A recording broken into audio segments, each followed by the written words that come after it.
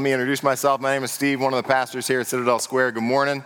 If you got a Bible, why don't you go ahead and grab it. If you don't, there will be one in the pew rack in front of you, and go ahead, flip it open to the middle of your Bible.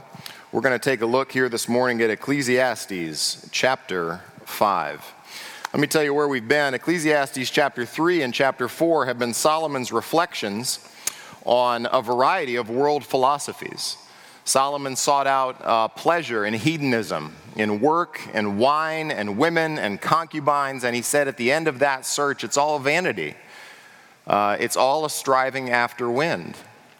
And then in Ecclesiastes chapter 3, Solomon looked at the variability of life. There's a time and a season for all of these differences, and though God has put eternity in the heart of mankind, man can't figure out what God has done from the beginning to the end. We just get 70, maybe 80 years to be a part of what God is doing on the planet, but we can't delve into the eternal mind of God to understand his plan from beginning to end. And then we looked at things that really cause us some consternation.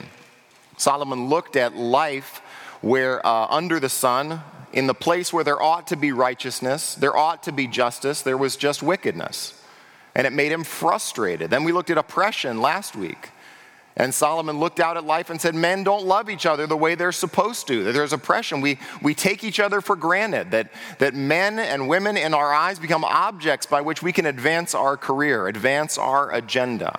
And now at the end of that philosophical searching, as Solomon explores this worldview of life under the sun, Solomon, to put it plainly, is going to go to church.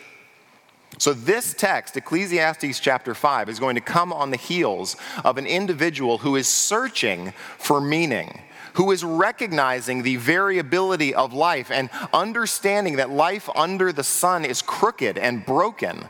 Like he said in chapter 2, that what is lacking cannot be counted. What is crooked can't be made straight. And with a heavy sigh of relief, you think Solomon is going to go to church and have all of these things be resolved. They're all going to find resolution. And what you're going to see in Ecclesiastes chapter 5 here is Solomon's experience of being the king in a time in Israel's history where Solomon was the one who built the temple, if you don't know that. Solomon is the son of David, King David. King David establishes the rule and reign over the north and the south. It's Israel's high point as God's people. And then Solomon inherits a kingdom where all of the war is done, and he has massive success and popularity and peace and wealth and riches, and he builds God a house. And what Solomon is going to do today is look at that experience of individuals coming into the house of God. And by the end of the text here today, he's going to leave us with counsel that is essentially this: fear God. Now, if you've read the Proverbs before, you know that the fear of the Lord is the beginning of what? Wisdom. It's the starting point in our relationship with God. It's the starting point in us being able to live lives under the sun wisely, that we're able to synthesize information and morality and sin and righteousness and put it together into a life that is wise. But if you were to ask somebody, what does it mean to fear the Lord? What does it mean for a church to fear the Lord? What does it mean for a church to be reverent? Now, you may have all sorts of things that come to your mind in terms of what it means to be irreverent. We could probably agree on that list. But what does it mean to be reverent? For us to fear the Lord? What are the things that we would be doing together as a church if we were reverent? Is it the songs we sing? Do the songs make us reverent? Is it the way we dress when we arrive at church? Does that necessarily display a reverent attitude towards God? Maybe we're reverent because we're in the line of people who have come before us, that we now worship and sing and preach in a building that's 167 plus years old. Does that make us reverent? Does that make us cognizant and to live our lives in light of God and who he is and what he says? Well, that question is what Solomon is going to illustrate here in Ecclesiastes chapter 5, only he's going to do it through the negative. He's kind of, he's like a cynical guy. So this text is not all that encouraging. You've got to invert it to understand what it means to fear God. And what Solomon is going to do is all through this text is show you what it means to go to church foolishly. Solomon is going to say a lot of fools go to church. I didn't say it, Solomon did. A lot of people approach God as fools. And he's going to lay out about 4 different things about what it means to enter into the presence of God in a foolish way. And that what we're going to do is draw some principles out of this. I think that by the end will be really encouraging to you, as that it's really encouraging to me. This is a text that's really weighty because Solomon is taking the spiritual element of our lives. We all come in here this morning with certain experiences, certain disappointments, certain hopes and dreams that we're praying in our relationship with God. And one of the things that I know that when I get up to preach, I'm coming up into the pulpit to pray that God's word might hit us in our hearts, me as well, in the areas of life where maybe I'm fearful or discouraged or uncertain. And I'm longing that God would speak to his church. And for us to hear what God would say means that we need to approach his word with a sense of reverence. And this text is going to show you how to do it. You with me? All right, let's pray. And then we'll ask God for his grace here. Father in heaven, for these few minutes that we gather here, like orphans around the fire, looking into your word to hear some truth that might orient our hearts, that might soothe the areas of our lives where we are discouraged or fearful or uncertain about what you're doing in this particular season. We pray for your spirit. We pray for grace. We are confident that as we come to your word, that you speak to us, that in your word we have the mind of God, the infinite and eternal living God, the creator of heaven and earth. So for these few minutes, might we gather, might we open our ears to hear what you would say to us. In Jesus' name, amen. All right, Ecclesiastes chapter 5, verse 1. Y'all there? Here's how he starts. Ecclesiastes 5, verse 1. Guard your steps when you go to the house of God. Watch yourself when you go into the house of God. Now, if you have a cross-reference there, if you have a Bible with cross-references, you may have Exodus chapter 3. Do you have that? You have Exodus chapter 3? Keep your finger there in Ecclesiastes. Turn back to Exodus 3. You may know what happens in Exodus chapter 3. But I want to show you this here just as we get started to give you an idea of where Solomon is going with this text. Back the second book of your Bible, all the way to the left, Exodus chapter 3. You see the heading there? 3 verse 1 is the burning bush. Look at what it says. Now Moses was keeping the flock of his father-in-law Jethro, the priest of Midian. And he led his flock to the west side of the wilderness, and he came to Horeb, the mountain of God. And the angel of the Lord appeared to him in a flame of fire out of the midst of a bush.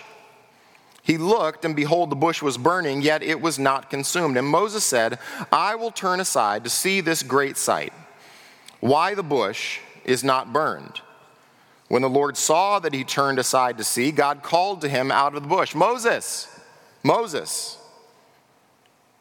And he said, Here I am. Verse 5. Then he said, Don't come near. Now that's an interesting thing for God to say, isn't it? Somebody waves you down on the street, calls out your name 2 times. Hey, over here. Don't come closer. Isn't that odd? It's odd of God to flag down Moses with a miraculous sight of the angel of the Lord in a burning bush, and then for God to stop and to say, now don't come any closer. I've got your attention, but don't move any closer, because, look at the remainder of the verse. Don't come near. Take your sandals off your feet, for the place on which you are standing is holy ground. And he said, I am the God of your father, the God of Abraham, the God of Isaac, and the God of Jacob. And Moses hid his face, for he was afraid to look at God. Now come back to Ecclesiastes. There's principles in that Exodus 3 passage. There's the holiness of God. There's the invitation of God to somebody who, if you've read Exodus chapter 1 and chapter 2, is a murderer. In Exodus chapter 1 and chapter 2, Moses tries to bring about justice by himself. And he kills an Egyptian and he flees for his life and he runs to the backside of the wilderness and he's there for 40 years until God gets his attention. So there's the holiness of God, the righteousness of God, the invitation of God to who? To sinners. But then there's this stiff arm from God. God says, don't come any closer. Take your shoes off because where you're standing is holy ground. And then Moses' response is fear and terror because he hears God speaking. Now, Solomon says, guard your steps when you go near to the house of God. There's a bunch of examples in this all the way through both the Old and the New Testament. But this, as Solomon begins, what he is doing is making you aware that when man speaks to God, it's a serious thing. It's a sobering thing. And Solomon says, watch your steps when you deal with God. See, we live in a time where a relationship with God is somewhat flippant. We live in a time of a lot of comedy and a lot of flippancy and a lot of lack of sobriety, especially when it comes to our spiritual lives. And there's a consistent approach to God and who he is that we really don't need to take God seriously. That God is not that just, he's not that holy, he's not that serious. He's not that different from us.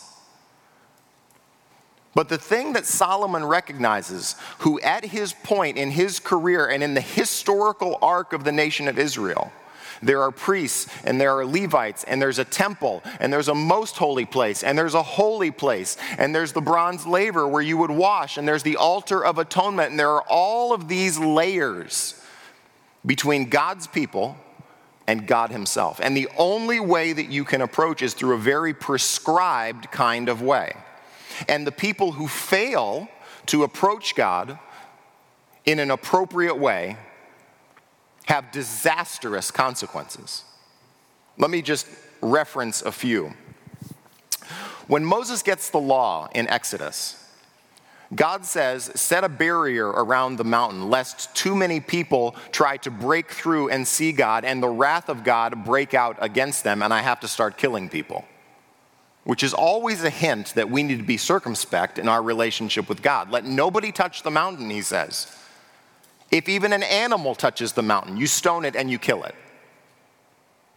In Numbers chapter 1, the Levitical priesthood's job is to be God's honor guard.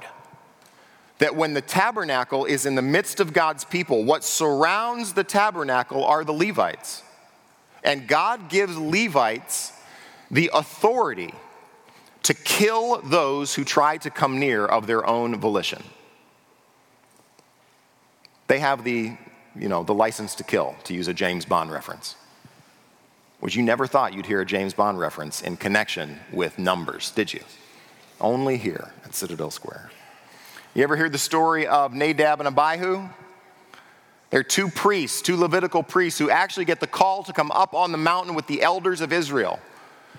And their job is to burn incense. And it says in Leviticus chapter 10 that they burn unauthorized fire before the Lord. The way you burn incense before the Lord is you take coals from the altar of atonement, the place where sacrifice happened. And it's as if God is saying there's only one way to come, and that's through the shed blood of the sacrifice that allows you to come in to my presence and to burn incense, which are representative of prayer. And Nadab and Abihu enter in, light the incense themselves, and fire from the Lord breaks out and kills them. There's a king named Uzziah in 2 Chronicles 26. You maybe been reading 2 Chronicles 26 this week. King Uzziah reigned for 50 plus years, was a good king. Toward the end of his reign, he decides to go into the temple to burn incense. He doesn't go through a mediator. He doesn't go through the priesthood. He doesn't go through the Levites. He goes on his own because, hey, after all, I'm a king. I'm in control. I'm in the authority over these people. I can come to God however and whenever I want. And he burns incense, and the priests rebuke him and say, it is not for you, O king, to burn incense. And at that moment, leprosy breaks out on his head. They take him out, and he's always excluded forever from the presence of the Lord. You get the point? Now, unless you think this is just an Old Testament idea. Acts chapter 5. After the church is started, there are two individuals named Ananias and Sapphira, a husband and wife couple. And everybody in the church is selling stuff and bringing it and laying it at the apostles' feet. And everybody is making sacrificial steps of generosity to care for this new group of people called the church. Ananias and Sapphira sell a piece of property just like a friend of theirs in the congregation named Barnabas did. Barnabas brings all the money, lays it at the apostles' feet. Ananias and Sapphira, they sell a piece of property. They come and lay the money at the apostles' feet, but they don't lay all the money at the apostles' feet. And Peter says to Ananias, why has Satan filled your heart to lie to the Holy Spirit? When the land was yours, wasn't it yours to do with whichever you desire? And God strikes him dead. His wife comes in a couple hours later. Peter asks her, hey, did you sell the land for $100? Yeah, it was $100. Did you give $100? Yeah, we gave all the $100. No, you didn't. You gave $80. You're trying to look more generous than you are. The feet of those who carried out your husband will now carry you out, and God kills her too. And guess what happens with the church? Great fear falls on the whole church. What's the point? The point is, God is to be respected for being God.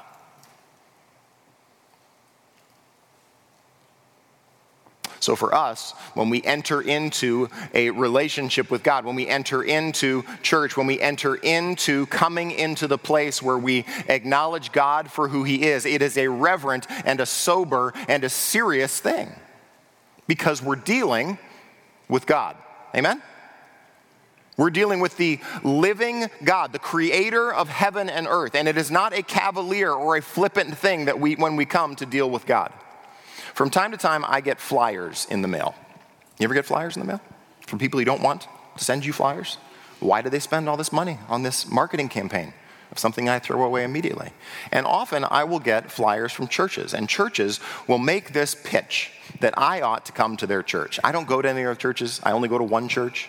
This is the only church I go to. I have no idea what other churches in the city are doing. But churches like to market because I guess that's what they do. We don't market, do we? Do we mail out anything? I don't even think we mail anything. We don't even own stamps. So what I get in the mail from these churches from time to time is that I ought to come to their church. And not one time have I ever had a flyer show up in my mailbox that quotes Ecclesiastes 5, verse 1, that says, don't come to our church. Don't draw near to God. Guard your steps if you're going to come into a relationship with God. If you're going to come and worship the living God, the maker of heaven and earth. Don't do it. Take it more seriously. What do the flyers typically say? We've got a kids area. We got a pool. Everybody gets a PlayStation. We just built a new sanctuary. Right? It's all of these perks. And the house of God in Solomon's time was such a serious and such a reverent thing that Solomon recognizes, watch your steps when you start to deal with God. Now that's how we come. Let's look at why we come. Look at the remainder of the verse there. Here's what he says. Guard your steps when you go to the house of God. To draw near, which is what we're doing. We're talking about every Old Testament Jew would understand. When I draw near, I am coming into dealing with the God who is here, the God who is real, the God who has real things to say and real opinions and perspectives and real truth and real holiness and real justice. To draw near to what? Starts with L. Listen.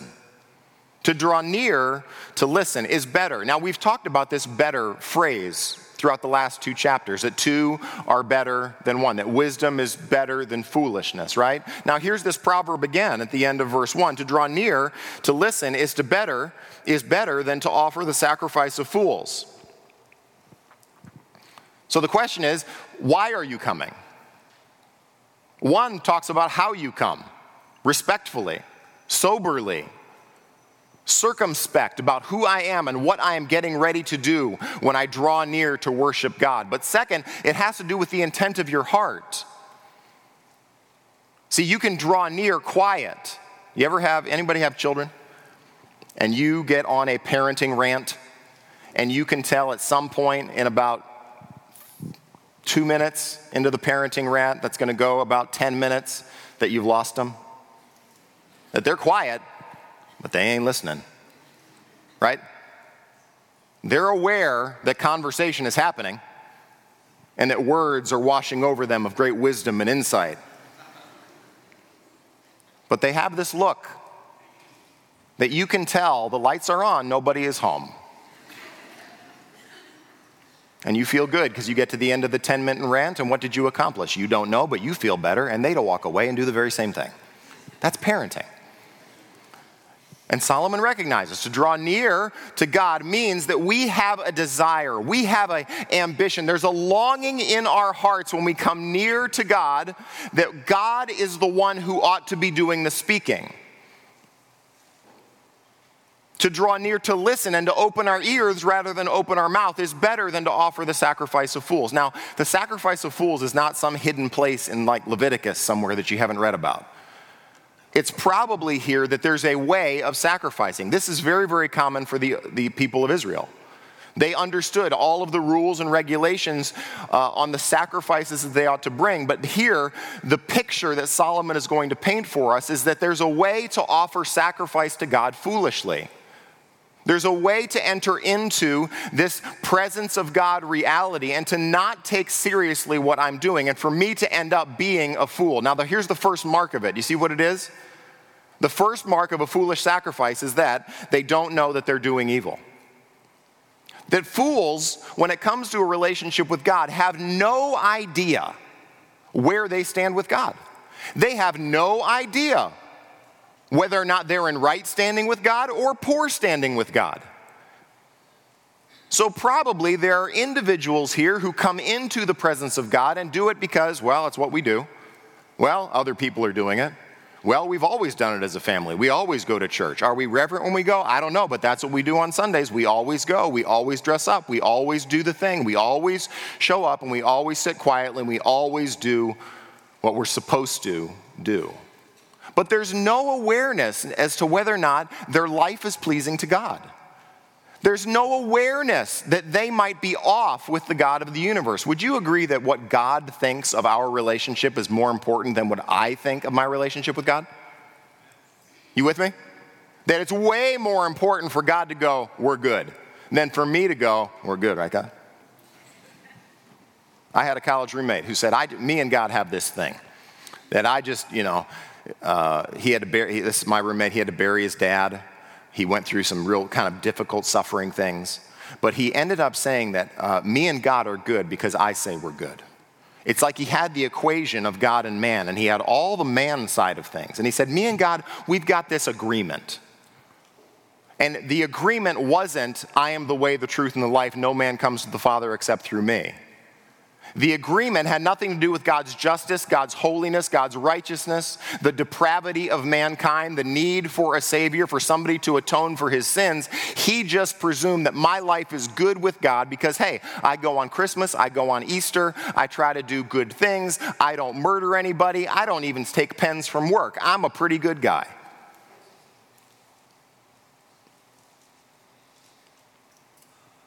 Fools do not know that they're doing evil. So let's look at what this fool's sacrifice is. Look at verse 2. Be not rash with your mouth. That's a great word. It's used throughout the Old Testament, and it's kind of translated a variety of ways. It's used of the witch of Endor when she calls up Samuel, and she goes, oh gosh, this worked. Samuel's here. And it says she's terrified that what she does worked. Sometimes it's translated dismayed or afraid, alarmed, bewildered. It's used only in two places in Ecclesiastes. Over in Ecclesiastes 7, here's what it says. It's translated quick. Ecclesiastes 7:9 says this, be not quick in your spirit to become angry, for anger lodges in the heart of fools. So what's a foolish sacrifice look like? Here comes this sacrifice of fools. We don't watch ourselves. We take no awareness in terms of where we are in relationship with God. We have no idea whether or not we're doing what is right or what is wrong. Number 3, we come in and we're ready to talk. I've got some things that I need to get off my chest with God. Nor let your heart be hasty to utter a word before God. So the sacrifice of a fool comes to their relationship with God with a whole lot to say and very little to hear. That the relationship of a fool to God comes into his presence thoughtless and reckless and ready to speak with no governor on their mouth, no governor on the thoughts of their hearts. That there's this sort of mental vomit that happens in their relationship with God, where they don't consider what they're saying or why they're saying it, whether or not what they're saying is right or whether it's wrong. They're hasty, they're reckless, their heart is blabbering, their mouth is blabbering. Why not? For God is in heaven and you are on earth. Now, we've referenced God a couple of times in the book of Ecclesiastes thus far, where God has put eternity in the hearts of men, yet men cannot find out what God has done from beginning to end. God has done this so men may, if you remember, fear him. That men may come to a point of closing their mouth and recognizing that there are some things that God isn't going to tell me. And it's foolish and reckless for me to demand that God explain himself to me. You remember how Job closes his book? God starts asking him questions that are just dumb questions. He goes, do you know where I keep the snow? Were you there when I created the earth in the morning and the sons of God sang for joy? Can you put a hook in the mouth of Leviathan? Can you walk him around like he's on a leash? Let your little girls play with him? Do you know where the mountain goats give birth? And by the end of the story, Job says, I heard of you with the hearing of my ears, but now I see you with my eyes, and I lay my hand over my mouth, and I repent in dust and ashes. Job recognizes by the end of his experience of suffering and difficulty that God does not have to explain himself to you. Psalm 115 says this, our God is in the heavens, he does what he pleases. Is that frustrating to you? Be honest. That God does not have to explain to you how God runs the universe? And what Solomon recognizes is that it's the fool who boldly strides into God's presence, running his mouth off, letting his heart go unchecked, talking and talking and talking and talking. And Solomon says, hey, God's up there, you're down here. Let your words be what? Few. You respect God for who he is. You recognize that God is God and you are not. Verse 3, he goes on. Here's your, he gives you a little bit of a proverb here to explain to you what this fool looks like. Verse 3, for a dream comes with much business. You ever have a lot on your mind and have weird dreams where you're fighting Batman? Yeah. One guy in the back. You fight Batman too? Amen. You get stressed out, life starts getting pressure, and you start going to work with Batman. I get it. Remember Ecclesiastes 2, with his work comes much vexation, and in the heart, in the night, his heart does not rest. Literally, his heart doesn't lie down. What's happening when you're stressed? Because of overwork, and you're thinking and anxious and muttering and contemplating and planning and organizing and trying to make alternative plans in case those plans don't work out. You go to bed and your life now gets compressed, and all the anxiety and the thoughts and the feelings and desires and fears gets compressed into really weird dreams. And Solomon says this is what happened. You don't rest well when you're burdened with overwork and stress and anxiety and fear and despair and discouragement and all these things that come with life. Whereas a dream comes with much business, much work, a fool's voice with many words. So not only is the fool unaware of how they come to God, They're ignorant as to whether or not they're living a life pleasing to God. They're hasty with their words. They're reckless with their mouth. And here, Solomon says, their mouth is just like a bad dream. See, dreams for us aren't reality. Agreed? You with me? Put that together? They aren't reality. They're the expression of all of our anxiety. And they paint a picture in the dream world of things that are not substantial. They're not consistent. You can't rely upon them. They have, for lack of a better term, nothing to do with reality. Now connect it for me. What about the fool's words? They have nothing to do with reality. They're as insubstantial as a bad dream. Now, you've got all this talk, all of this first half of it is talking and approaching God. You with me so far?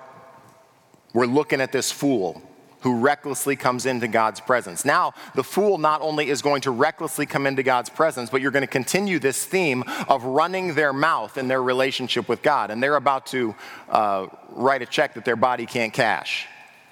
Look at verse 4. When you vow a vow to God, don't delay in paying it.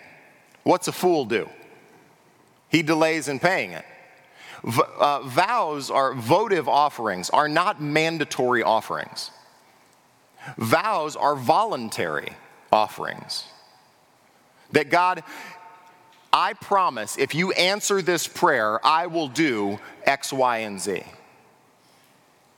God, if you give me the Lamborghini, I will sell it and give the money to the poor. I don't know if that's accurate, God, if that's going to work. But if you do that for me, here's what I will do. I will, in a sense, align my life with answered prayer. Isn't that good? Isn't that what we want? That God, would you come through in this situation? Would you be God and do things that only God can do? And God, I promise I will reorient my life to your answer prayer. Isn't that great? What a great reality that this individual comes into the presence of God praying and asking and planning and desiring for God to be a part of what is happening in their life. But then God says, don't delay in paying it. Don't make big promises and then not quite get around to obeying and doing the things that I said I would do. When you vow a vow to God, don't delay in paying it, for he has no pleasure in fools. Pay what you vow. Do what you say. This text right here, this verse is the one that kind of put its hooks in my heart this week. Because this, I don't know, I think every Christian deals with this struggle in prayer. That we feel like kind of this looming guilt and uncertainty about whether or not we're praying enough or praying accurately, that a lot of our prayers feel like they're misinformed. A lot of our prayers come out of pain or come out of discouragement, come out of uncertainty. We don't know what God is doing, and our prayers, God has a way of just kind of squeezing out of us. And in this text right here really started to mess with me because I recognized in my own life and in my own heart kind of, I don't know another way to say it other than kind of a lack of courage. Where I've recognized this through years of my life, that a lot of times I'll pray up to a point, but I won't pray to the point where I put myself on the line. And that makes me sad in my relationship with God. It makes me sad that my heart many times is too safe, that I rely too much on my own human wisdom and ingenuity and insight and the Bible verses I know, rather than dealing with God the way this individual does in Ecclesiastes 5 as a person. Do you see that? Do you see how personal God is in this passage? That he's actually an individual that can take no pleasure in where you are in your life. He's actually a God who has an opinion on how your relationship and his relationship is working right now. He recognizes that there are ways that we disrespect him. There are ways in which we treat him not as holy as he deserves. Too flippantly, that we don't take him that seriously. And I recognize this in myself as I read this, that there's this little bit of me that I want to keep God at a distance. I really don't want God to answer prayer and me obey, because then it makes my faith too real. You with me? I get too nervous because now my life actually has to be oriented to God answering prayers than me just kind of pushing God away and going, I'll do my stuff down here if you'll just give me success and fulfillment and the things I want. There's a great example of this in 1 Samuel chapter 1. You remember the woman Hannah? Hannah is barren. She's married to a guy named Elkanah. Hannah goes to the temple and she prays, and the priest looks at her and she's praying so hard and muttering with her mouth so much that the priest thinks she's drunk. She's so committed and overwhelmed in asking God to give her a son. And she promises to God, God, if you will give me a son, I will make him a Nazirite and I will give him back to you. I promise. What does God do? Who's he give her? Samuel. The single greatest Old Testament prophet there is. The single greatest judge of that generation.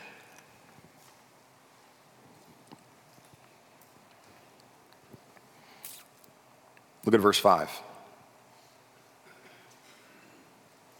Well, let me finish that thought before I go on. What would Hannah have said? What would you say Hannah's relationship with God was like? If she prayed, she asked, she was desperate for God to do something, and then she says, oh good, I got the son, I'm not really going to give him back. So what's this say about the fool in their relationship with God? They're flaky. They don't follow through on what they say. They make big promises to God, but they don't order their life according to the answered prayer that they have received. And then in verse 5, he says this, it's better you shouldn't vow than you should vow and not pay. Amen? Just don't say anything. What's the fool's problem all through this passage? He can't stop talking. He's running his mouth about God. He's running his mouth about his thoughts and feelings and desires. He's running his mouth about the things that he plans to do for God. He's got big ambitions to serve God. Big ambitions if God comes through for him that he's going to fulfill, and he's going to walk in holiness, and he's going to be righteous, and he's going to do all these things for God. And Solomon says, hey, just stop talking. Verse 6, let not your mouth lead you into sin. Hasn't that been the problem?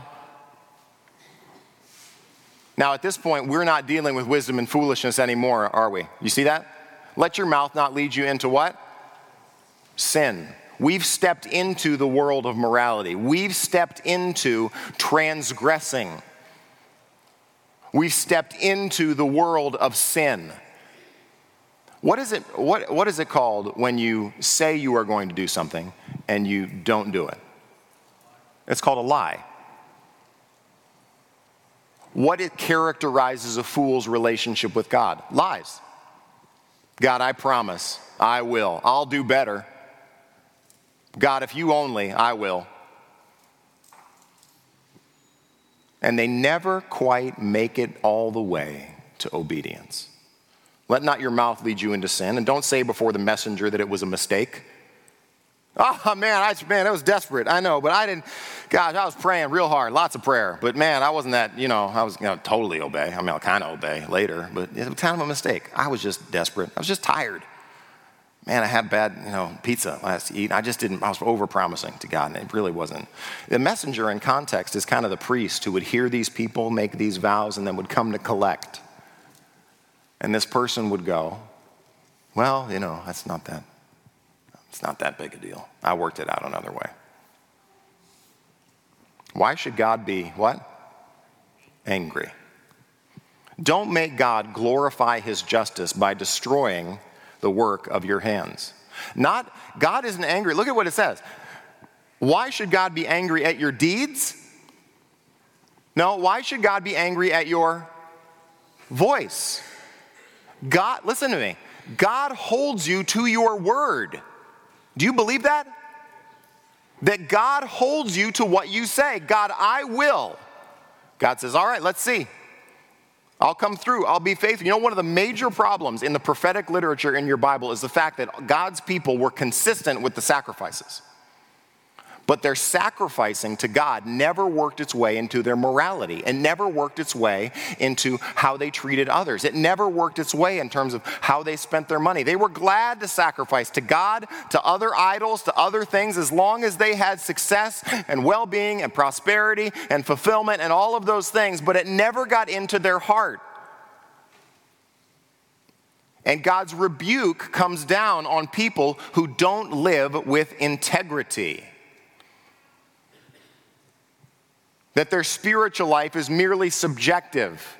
And when you look at their life, you go, I don't know, is that person spiritual? Is that person religious? James, remember what James says? Anyone who thinks he is religious yet does not bridle his what? His tongue. His religion is worthless. What does it mean to be a fool? In the context of Ecclesiastes chapter 5, it means for you to say things that you don't mean. For you to promise things to God that you'll never do. For you to pray and to bring sacrifices and to talk a lot and make a big show of where you stand with God. But when you get out of church and you get out of the temple of God, your life doesn't orient around God. Why should God be angry at your voice and destroy the work of your hands? You are tempting God to destroy the very thing that he promised to give you when you prayed. Verse 7, for when dreams increase and words grow many, there is what? Vanity. Remember what vanity is? A breath. It's there for a short time. It's insubstantial. That's what dreams and that's what the words of a fool are like. But God is the one you must fear. So let's summarize here the life of a fool in their relationship with God. They're reckless in the way that they approach God. They take no stock of their life to consider that they are actually coming before the God of the universe and that he might actually have something to say about where they stand with him. They're ignorant as to whether or not they're doing right or they're doing wrong. They're just approaching God on their own terms and in their own way. They approach not to listen, but to speak, to get some things off their chest, to run their mouth in the presence of God. They overpromise, they underdeliver. They don't orient their life around answered prayers. They don't think that they should live before God with a sense of integrity and purpose and honor because of who he is and what he has done. So let's reverse it. What does it mean for the wise? This is now getting into the heart of what it means for us to live a life of reverence before God. Well, then the wise would be aware when they're approaching their spiritual life that God is God and they are not. That he is creator and we are creature. So that centers you right away, doesn't it? It orients your life, the posture of your heart. Now, as you enter in to listening to God, you are speaking to the expert. Would you agree? That God knows more than you? God has more experience. God has more insight. God has more things to say about how you are to live your life than things that you have, thoughts that you have about how you should live your life. So that the wise now enter into their relationship with God circumspect, taking stock of who they are and where they are and whether or not they're in right relationship with God. They enter into a relationship with God when their ambition is, God, I want to hear you speak. I'm going to close my mouth. And what is going to be more important to me in this moment between you and I, God, are your thoughts, your opinions, your perspectives.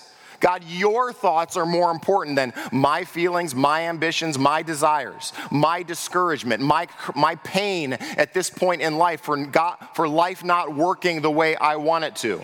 God, your perspective is more important than my perspective. And oh God, as I enter into your presence, and I pray to you, and I ask you, let me ask you this. When you think about the New Testament prayers, do you know how short they are? I mean, the prayer that Jesus taught his disciples, we could all say it in under a minute.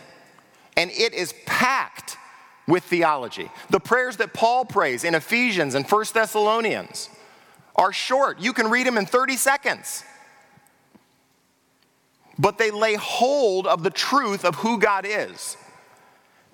And when Paul prays and when Jesus prays, he prays in such a way to orient their life around the Word of God and what God says.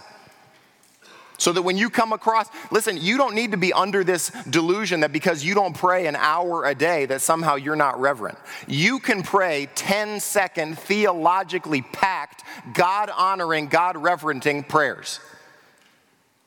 You with me? Oh God, because of your purposes and your plan and your sovereignty and your providence, I submit my feelings and my desires on this issue in my life to you. Would you reorient me around your sovereignty and your goodness? That's it. Now, is that prayer packed? It is packed with truth. But the fool enters in and goes, God, I this, and did you see this? And that person said this, and can you believe that they cut me off? And I can't believe there's no lettuce, and we got a thing with it tonight, and I'm not going to be there. I don't even like that person. God, what are you doing in this situation in my life? And the wise person goes, God, what do you have to say to me? You want a really frustrating way to make discipleship happen in our church? I know you've been asking for it. You want to advance discipleship and maturity and godliness and holiness and integrity in our church? When you're next to somebody in the midst of whatever life situation is happening and they start talking into 7 and 8 and 9 and 10 minutes, you want to really frustrate them? Ask them, what do you think God is saying in this moment in your life? Because a lot of times what happens in those conversations is that people do this. You know what I got a problem with God? I got this situation, I got no idea what God is doing with it. I'm really frustrated with God because he hasn't come through, and their Bible ain't open.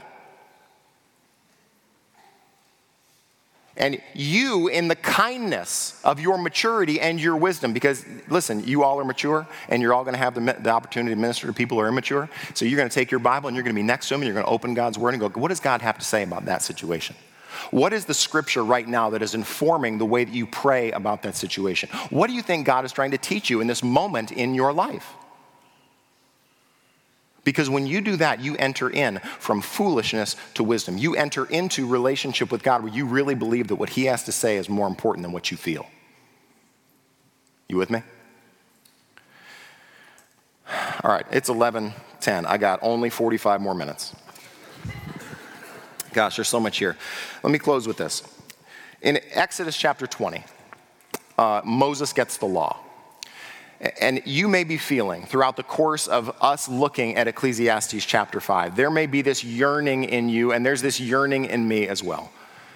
That you go, Steve, what about the times where I've been a fool? What about the times where I've run my mouth? What about the times I've lived in my relationship with God with no integrity and I don't have insight and I have embarrassed myself because I've promised God things and I haven't followed through on them?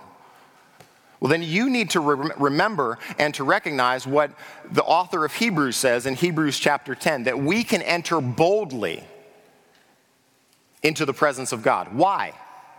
Because of the blood of Jesus Christ. Christians are never meant to be perfect. They're meant to be honest. We are meant to be able to have conversations with God of authenticity and intimacy and a real prayer life. When Jesus teaches us to pray, he says, our what? You're not sure? It's okay. Read Matthew 6 later on. Our Father who is in heaven. Hallowed be your name. Your kingdom come, your will be done. So that because of Jesus, we now enter into a relationship with God as our heavenly Father, where we are accepted not on the basis of our integrity, but on the basis of his integrity. And in Exodus chapter 20, Moses receives the law.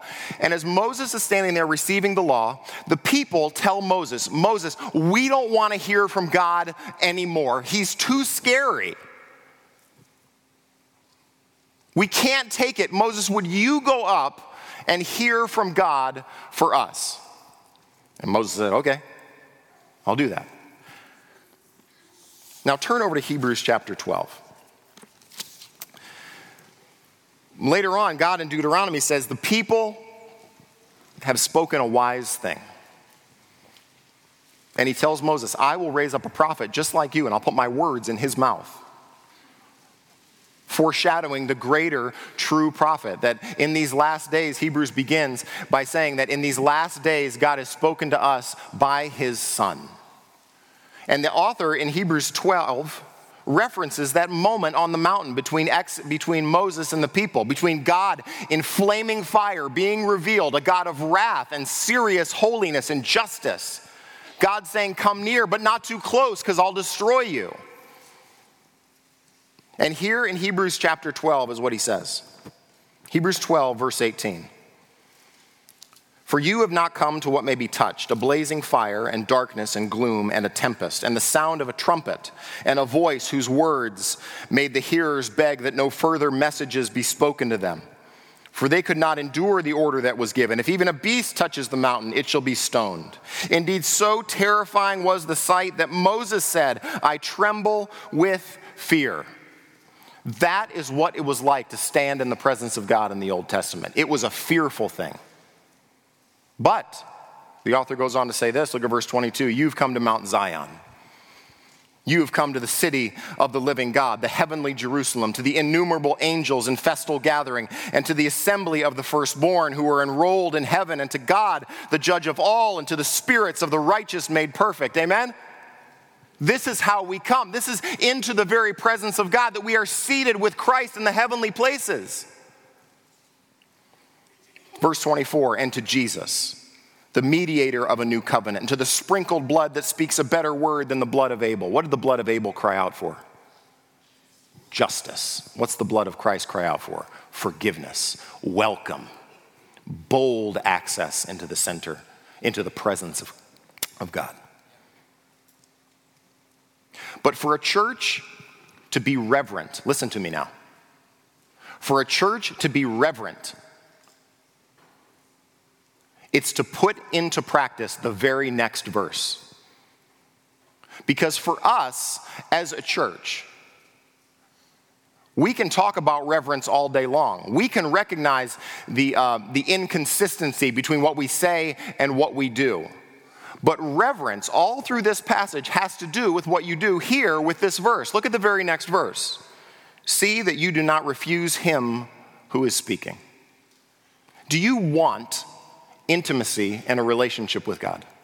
Do you want to see God work in your life and answer prayers and reorient discouragement and the idolatries of your life? Then you are going to enter into a relationship with God through the blood alone of Jesus Christ. And he's not asking you to be perfect, but he's asking you to be honest. For you to have intimacy with God imagine this, imagine intimacy with God that now affects my relationship with my spouse, that now affects the relationships with my kids, where my nearness to God and drawing near to him through the blood of Christ causes me to draw near, not to speak and to ramble, but to listen and to ask God, God, would you so reorient my life and my heart according to the truth of your word that I might live a life that is honoring to you? You will not have intimacy and a true relationship with God apart from his work, apart from listening to him who is speaking. So for us as a church, that means we preach the word. That means we counsel the word. That means we disciple our kids in the word. That means we encourage each other with the word, that we lay hold of the truths of God and his word, and we speak them to one another, asking and inviting God to speak into the difficult situations of our life. God, would you show me what you are doing in this season right now? Would you give me a truth from your word that would allow me to cling to it and hold to it? And God, may I live a life that now honors you because of what you have said. That is what it looks like for a church to be reverent. For us to be skeptical of our own thoughts, skeptical of our own feelings, skeptical of the whispers of lies, skeptical of the things that we worship outside of the true and living God, and to cling and to lay hold of God's word. So my prayer for us as a church is Hebrews 12, verse 25, that we don't refuse him who is speaking. Because when you talk more than God talks, you decide that you are refusing to hear him who is speaking. Father, would you make us wise? Would we take seriously the counsel of Solomon in your word here? Would you orient our lives away from speaking to listening? Would you orient our lives away from reckless speech and hasty hearts and rash words into a place where we long to obey what you say? Father, for those prayers that we pray even this morning, for the things that we are asking you to do, Father, even this week I pray that you would answer prayers and that we would respond with wisdom, that we would fulfill our vows, that we would try to discern the things that are pleasing to the Lord, that you would make us men and women of integrity, that our external lives and our internal lives might align, that there would be a unity in our spirituality that affects the way we speak and the way we think and the way we encourage and the way we exhort, the way we parent, the way we are great husbands and wives and parents and bosses and employees and students. Father, may we be captured by the truth of your word. We pray this in Jesus' name and for his sake. Amen.